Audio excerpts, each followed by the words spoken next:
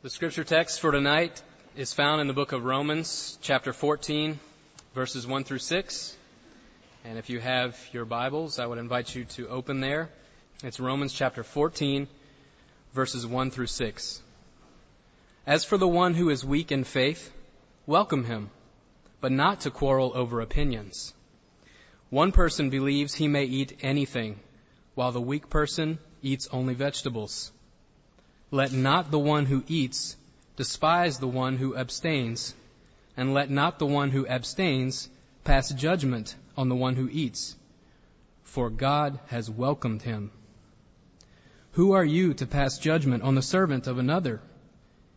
It is before his own master that he stands or falls, and he will be upheld, for the Lord is able to make him stand. One person esteems one day as better than another, while another esteems all days alike. Each one should be fully convinced in his own mind. The one who observes the day observes it in honor of the Lord, since he gives thanks to God, while the one who abstains in honor of the Lord and gives thanks to God. Let's pray together before we open the Word.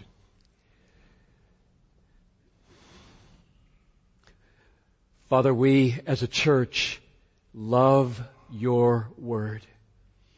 Oh, how many benefits it brings into our lives. It is our life. It is our wisdom. It is the empowerment of everything good that you enable us to do. It is the agency of your Word that your Spirit uses to direct our attention to Christ, who transforms us and becomes our all in all.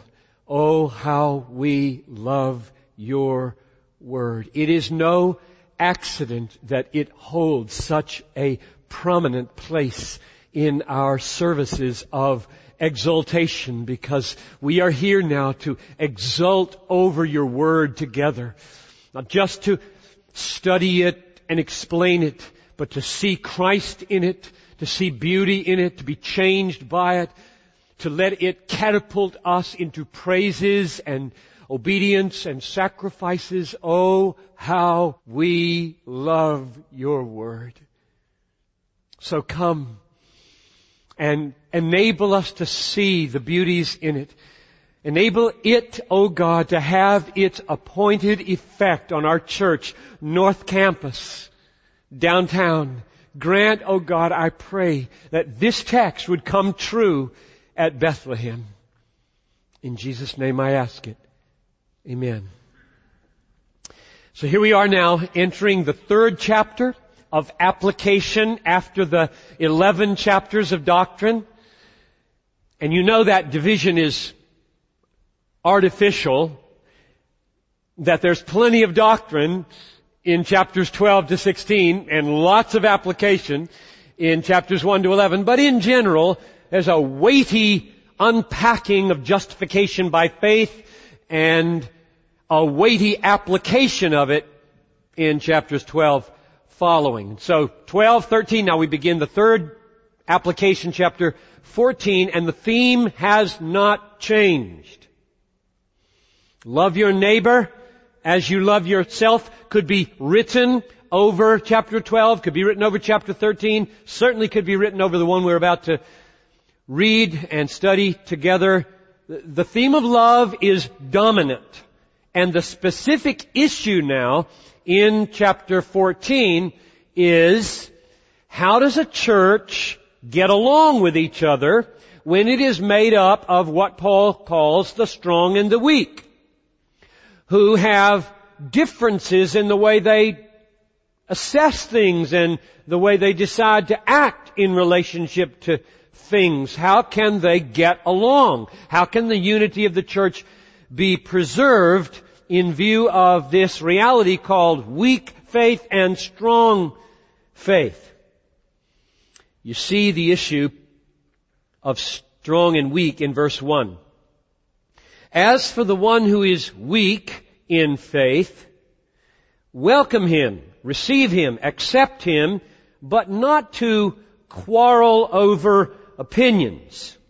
And then you see it again in chapter 15, verse 1. We who are strong have an obligation to bear with the failings of the weak. And then you see what the aim is at the beginning of chapter 14 in verse 1. Welcome them. Receive them. And then you see that in chapter 15 verse 7. 15:7. Therefore, welcome one another as Christ has welcomed you for the glory of God. And the reason I point out the beginning of 14 and all the way up to 15:7, really it's going to go to 15:13, is that that's one unit. And it's all about welcoming one another in spite of these problems that we have with one another. That's what this is about. So all of chapter 14 into chapter 15 up to verse 13, there's one main issue. There are strong and weak, and they collide in the way they assess and do things in the church. And this is a chapter to help us as a church hang together and love each other in spite of those differences. So that's where we're going for the next weeks. The most important thing, therefore, to see at the beginning is the meaning of strong and weak. And it isn't probably what you think it is. At least I was surprised by what Paul means by weak and strong in this chapter. So let's try for the first step to unpack the meaning of what it is to be a person of weak faith and strong faith. And then we'll look at the behavior we're to have to each other. And thirdly, we'll look at the foundation under it, and that will deal with 4 verses in this chapter. Then we'll come back to it 2 weeks from now, because next Sunday is the special Sunday where the topic will be, where is God in an age of terror? If I were you, I would invite some unbelievers to come with me next weekend. But here we are back at chapter 14 and trying to understand the meaning of weak. What is a weak faith Christian? I see 3 or 4 traits. Number 1, the weak person, the person who's weak in faith, doesn't eat meat or drink wine in this church. Verse 2. One person believes he may eat anything, while the weak person eats only vegetables. What's the issue with vegetables? It isn't because vegetables are good. It's because meat is a problem. Look at verse 21. It is good not to eat meat, or drink wine, or do anything that causes your brother to stumble. So the brother that might stumble is the weak brother. He's avoiding meat and wine. The strong evidently are experiencing liberty to eat meat, drink wine, and he's calling for them to relate to each other in such a way that the weaker doesn't stumble. So the first trait that I note about the weak person is that he abstains from meat and wine. Number 2, he does so in a very God-exalting way and is not sinning when he does so. I base that first on verse 1, where it says that that person is weak in faith. The behavior of the weak person is not coming from unbelief. It's coming from faith. Paul's got a name for what comes from unbelief in verse 23. What is it? Tell me. What does he call behavior that doesn't come from faith? Sin. He does not accuse the weaker brother of sinning here. Absolutely not. So this person is not acting from unbelief. He's acting from faith. Here's another evidence that this is a very God-exalting person and acting in a way that magnifies Jesus. Verse 6. The one who observes the day, we'll talk about days next time, not tonight. The one who observes the day observes it in honor of the Lord. The one who eats, now we're back into eating. The one who eats in honor of the Lord, since he gives thanks. While the one who abstains abstains in honor of the Lord and gives thanks. So here we have a person who is overflowing with gratitude and is magnifying God with his abstentions. Don't think non-God-centered when you think weak in this chapter. Don't think, oh, he doesn't love Jesus much, or he doesn't want to please Jesus much, or he's not driven by the glory of God much. This is a mega commitment to the glory of God in this weak person. That's what surprises me. He does it to honor the Lord, and he's thankful. He's not resentful. I can't have meat. I can't have wine. He's thankful for something. And Paul's praising it. In fact, I think Paul is modeling for us here how to relate to the weaker brother. When he says later, don't despise him. Paul's doing anything but despising the weaker brother in the way he talks about him here. This is a model for how to relate, how to do verse 3. Don't despise. So that's the second trait I see. The first trait is weak people act from faith. And the second trait is they act in a God-exalting, gratitude-overflowing way. Third observation. They are not abstaining from meat and wine because they believe this behavior contributes to their justification. They are not Galatian Judaizers. They are not people who have become legalists. They are not legalists. And the reason we know that is because Paul was furious with those people in Galatia. He said things you wouldn't want to repeat about those people in Galatia. He was so angry with the way they viewed circumcision, namely a necessary component of justifying obedience. And he said, none of it. We are justified by faith alone. These people believe that. And the reason I know that they do is Paul's not mad at these people. He's not scolding these people. He's not ripping them to shreds and about to kick them out of the church and saying they're preaching another gospel like he did in Galatia. He is not calling them legalists who are jeopardizing the doctrine of justification by faith alone. That's not the problem with these weak believers. That's trait number 3. They are not viewing abstinence as contributing to their justification. Fourth, they evidently see eating meat and drinking wine as unclean. Verse 14. I know and am persuaded in the Lord Jesus that nothing is unclean or common in itself, but it is unclean for anyone who thinks it is unclean. Now, he would not have said that if it were irrelevant to this situation. He says that because that's the problem with the weak brothers. They're looking at meat and they're looking at wine and they're saying unclean, and they mean something by that, and it's keeping them from eating it. And Paul says they're making a good choice. To him who views something as unclean, it is unclean, so they better not eat meat or drink wine. So, what's weak? What does weak mean? What's wrong with these folks? I mean, weak is a pejorative word.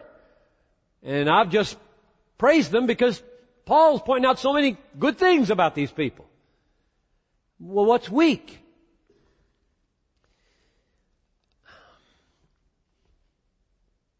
They're God exalting. They're acting from faith. They're expressing gratitude. They're not legalistic. So what's the problem? They evidently have put meat and wine in a category called unclean and regard it as off limits for what? Not for justification. Evidently, in their pursuit of honoring God, which is what verse 6 says they do, they're honoring God, they judge that the eating of meat and the drinking of wine will dishonor God more than if they abstained from eating meat and drinking wine. They are a God-driven people, so I think what unclean means mainly is there is something about either the situation or the substance that makes us convinced that we shouldn't eat that and we shouldn't drink that because it's not going to glorify God as much if we do. And they are very well-intentioned people who are motivated by wanting to glorify God. So what's weak? They're wrong. They're wrong. It is a wrong decision to say there's something about meat and something about wine that if I ate or drank would glorify God less. They're wrong. It's a mistake. And they lack some knowledge. They lack some knowledge that will fix that mistake. Now, where am I getting this? Where do I see that the lack of knowledge of something about meat and wine, the lack of knowledge is causing the weakness of their response to creation and God and behavior? Where am I getting that? I get it from 1 Corinthians 8, for starters, 6 to 7. Goes like this.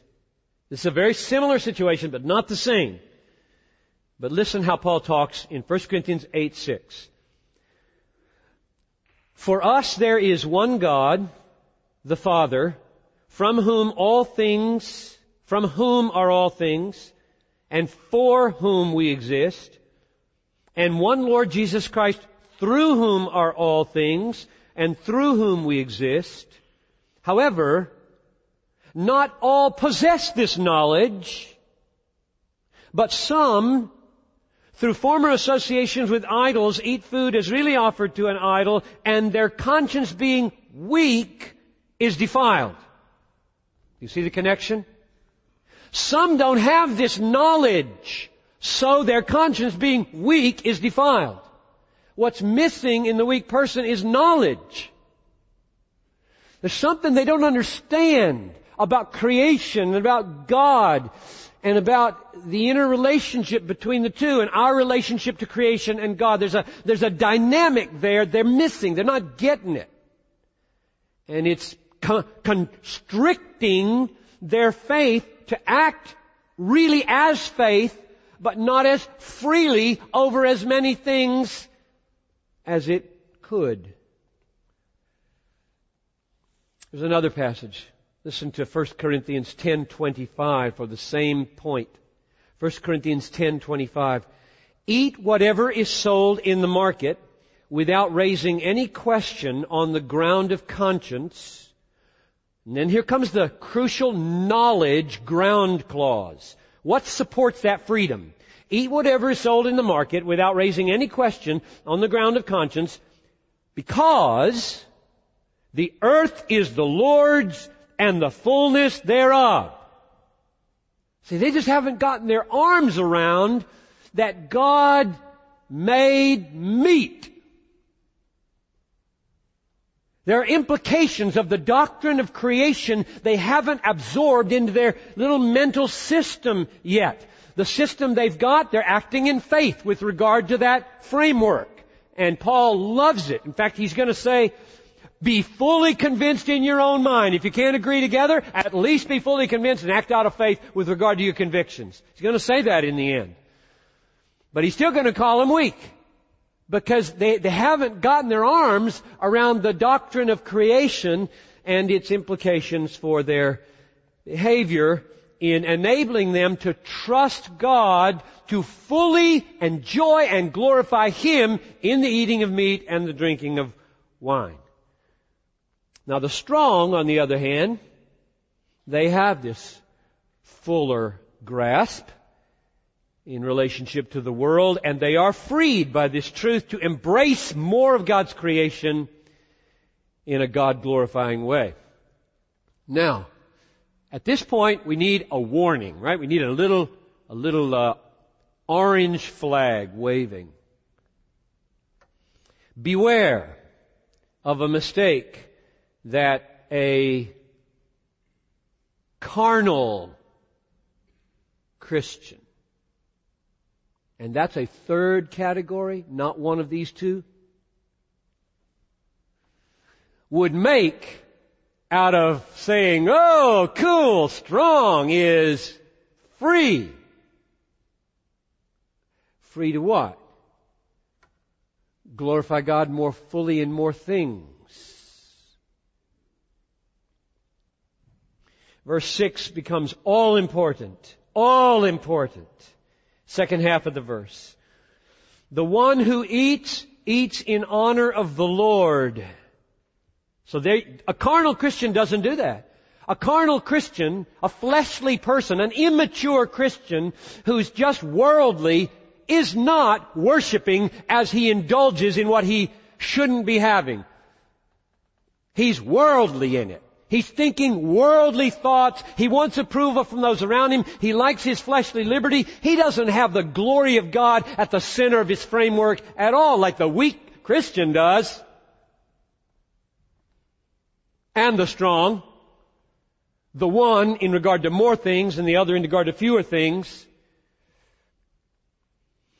The one who eats in honor of the Lord and he gives thanks. Carnal people are not deeply thankful people. They're haughty people usually. They're not broken-hearted, thankful people. While the one who abstains in honor of the Lord and gives thanks, these are both humble, thankful people. The weak and the strong are humble. The weak and the strong are thankful. The weak and the strong have the glory of God most foremost in their hearts. There's another kind of professing Christian called the carnal, worldly Christian who tries to piggyback on these things. That's not what Paul's talking about here. In Paul's way of thinking, the weak and the strong are radically God-centered people. They are deeply thankful people. And their differences are in their convictions about what is unclean. That is, what is helpful in the non-essentials about giving more glory to God. The fact that I just threw in the word non-essentials, it's not like we have disagreements about whether fornication is okay, or disagreements about whether homosexuality is okay, or disagreement about whether killing is okay, or disagreements about whether stealing is okay. He's talking about what? Verse 1. I'm moving on to my second question. I've just finished answering the question, what is weak and what is strong? I'm done with that. I want to ask now, in view of that, how should we relate to each other? Because that's what this text is really about. And verse 1 is the one that starts it, and verse 3 continues it. And in the process, we see this idea of non-essentials. Verse 1, as for the one who is weak in faith, welcome him, accept him, receive him, not to quarrel over opinions. I think that's a pretty good paraphrase. I think my translation would be something like, not to divisive questionings. It's almost the same, isn't it? Divisive questionings, quarreling over opinions. It's not an easy phrase to translate because the two words in the Greek are sometimes bad words, sometimes good words. Both of them. Sometimes they can mean thought, and sometimes they can mean grumblings, questionings. Sometimes this can mean discernment, and sometimes it can mean divisions. And so you're scrambling all over the usages of these words, bring them together and say, well, this is clearly negative, so let's take the negative parts of these two. This would be questionings and grumblings, and this would be divisions and divisiveness. And so I slap the two together and say, welcome the weak, but don't welcome into endless questionings about divisive, non-essential things like meat, wine, days. That's the positive statement of how we should relate. Accept, embrace. If you know somebody who seems to have different standards than you do on what you regard as non-essentials, you should have a wonderful disposition to this person. Just like Paul does toward the weaker brother here. He's so wonderfully disposed to this person. Saying they glorify God, saying they're full of thanksgiving, saying they're acting from faith. He's just lavishing them. I affirm you, you're my brother. We gotta find ways to do that across disagreements with regard to non-essentials. Now the negative is found in verse 3. The negative way to relate. That is, the negative way to state how to relate positively. Let's read verse 3. Let not one who eats, now that's the strong guy, let not one who eats despise the one who abstains. And then, let not the one who abstains, that's the weak brother, let not the one who abstains pass judgment on the one who eats. Now, I think he chooses the words carefully here. What would be a typical sinful response moving from strong to weak? And the answer is despise. You just patronizing. You don't get it. Poor you. Putting them in a kind of second-class Christian, which is Paul laboring in verse 6 not to do. That would be despising, and it tends to flow from the strong to the weak.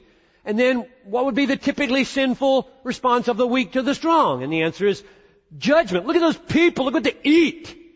Look what they drink. Look what they do. And passing judgment on them. So he says, don't do either of those. If you're in the strong category, just get rid of all despising. And if you're in the weak category, get rid of all judging. Isn't that interesting that he doesn't mainly say, everybody stop being weak? He's just managing the reality. He's managing the reality. There will always be strong and weak.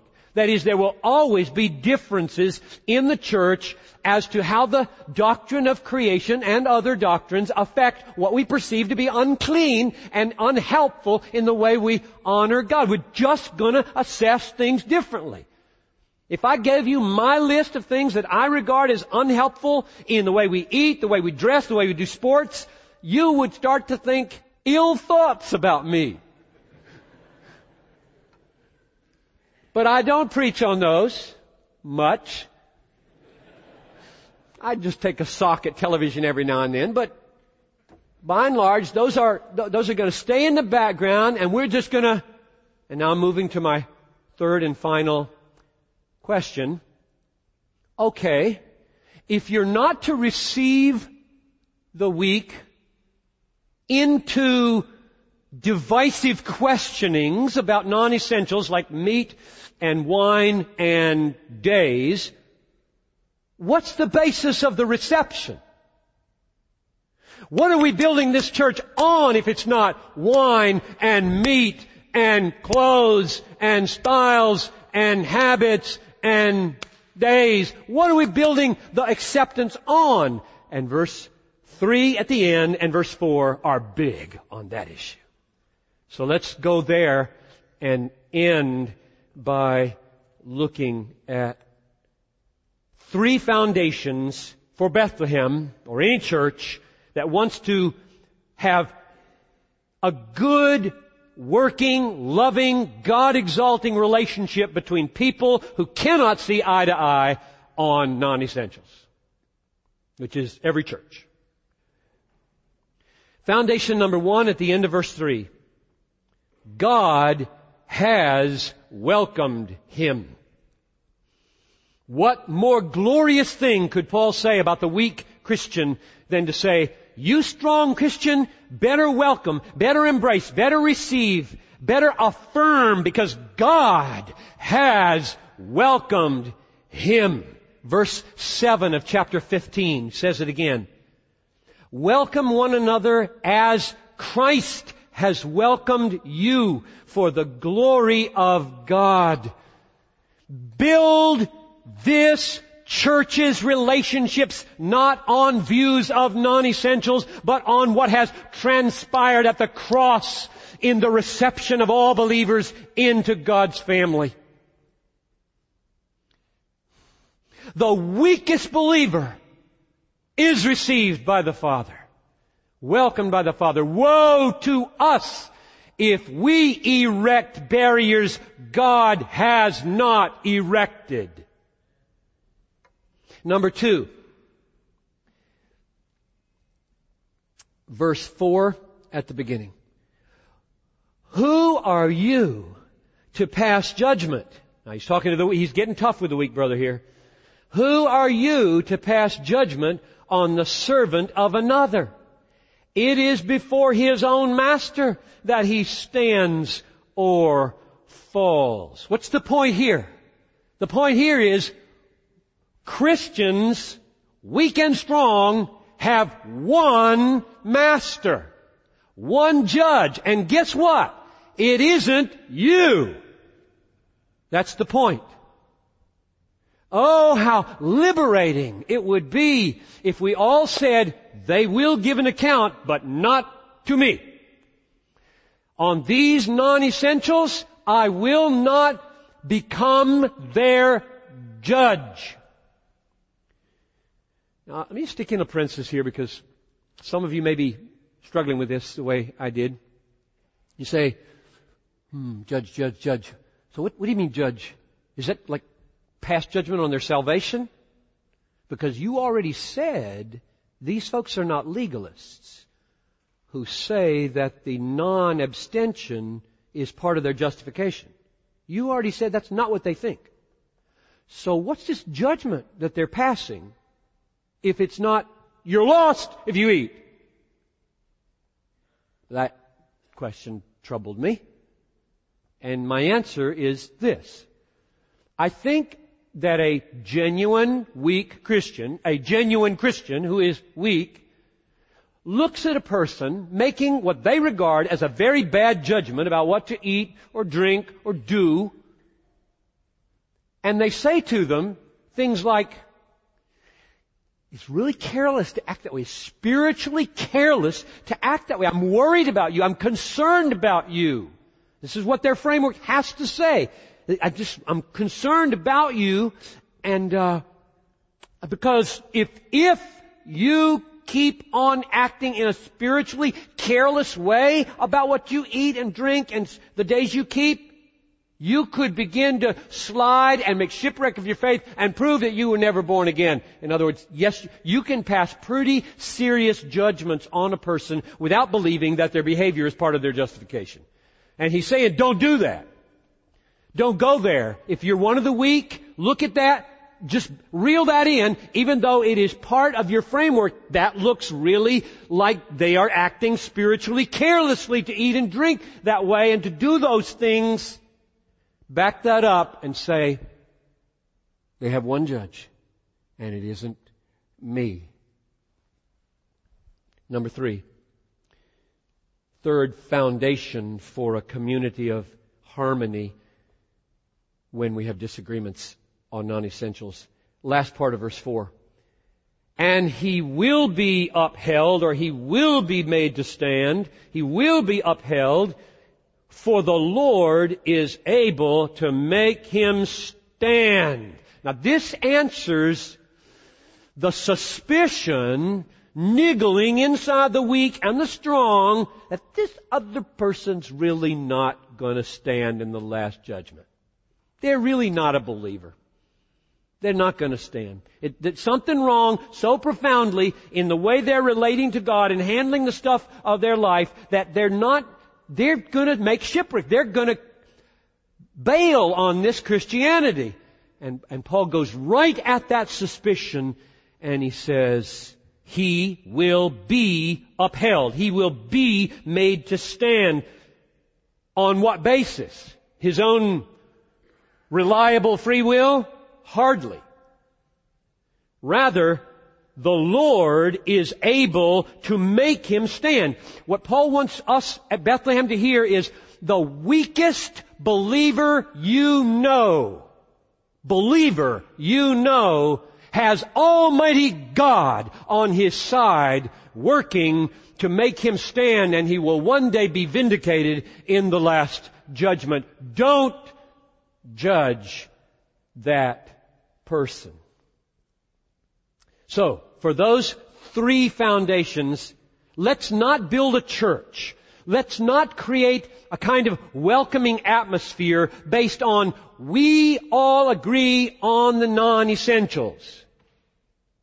Rather, let's base our welcoming, our embracing, our accepting, our affirming on these three powerful statements. God has accepted them. There is one judge that they will face, and it isn't me. And God, no matter how weak they look now, is going to preserve them and cause them to stand in the last day. That's got gutsy foundation to it. That'll keep a church unified. That'll hold us together if we really believe the deep, rich, glorious things. So, I think a healthy church doesn't fearfully avoid talking about non-essentials. You gotta talk about some because you gotta raise kids. Do you hold your fork with the left hand or the right hand? Do you hold it like this or like this? Do you put your elbows on the table or not? You gotta talk about these things. But as a church, there should be a flavor about the church that this place is about the big things. This place is about God having received people. This place is about the judgment of God alone, not people. This place is about the sovereign grace that preserves weak Christians and makes them stand in the judgment. And there should be a kind of deep, solid, rooted flavor so that when we have these little conversations about whether you put your elbows on the table or not, or eat like a gorilla or human, tipping my hand, they have their proper place. And it isn't a very big one. It is not a very big one. And the more we got out in the big wide world and crossed about 80 cultures, the more we would realize how we better hold loosely to how you hold your fork or whether you use one. So, conclusion, Bethlehem. Bethlehem, welcome. North, I'll be with you next weekend when they come. When they come. Let's welcome them. Some will be believers, some won't. If I were to preach a sermon on welcoming unbelievers, I'd choose a different text. But now we have tremendous incentive to embrace one another across the disagreements on non-essentials. And I encourage us as a church to that end to deal with the big issues. Let's pray. Father in heaven, I'm so thankful for the way you inspired the Apostle Paul to help me, because I have opinions about everything under the sun and how it would best be done. And so I must constantly check myself lest I elevate too many things too highly in the order of priority. Lord, may all of us be wise, and may we have such a big, full-orbed grasp of the doctrine of creation and other doctrines that we experience the measure of liberty in our faith that Paul seems to call strong. And Lord, if we are in the weak category, and I think I am probably on a few issues, help me to be radically God-centered and humbly thankful while I'm there.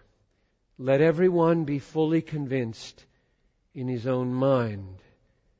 Paul said, so God, show us the mystery of harmony and love in a church where we are often differing on non-essentials. I pray this in Jesus' name. Amen.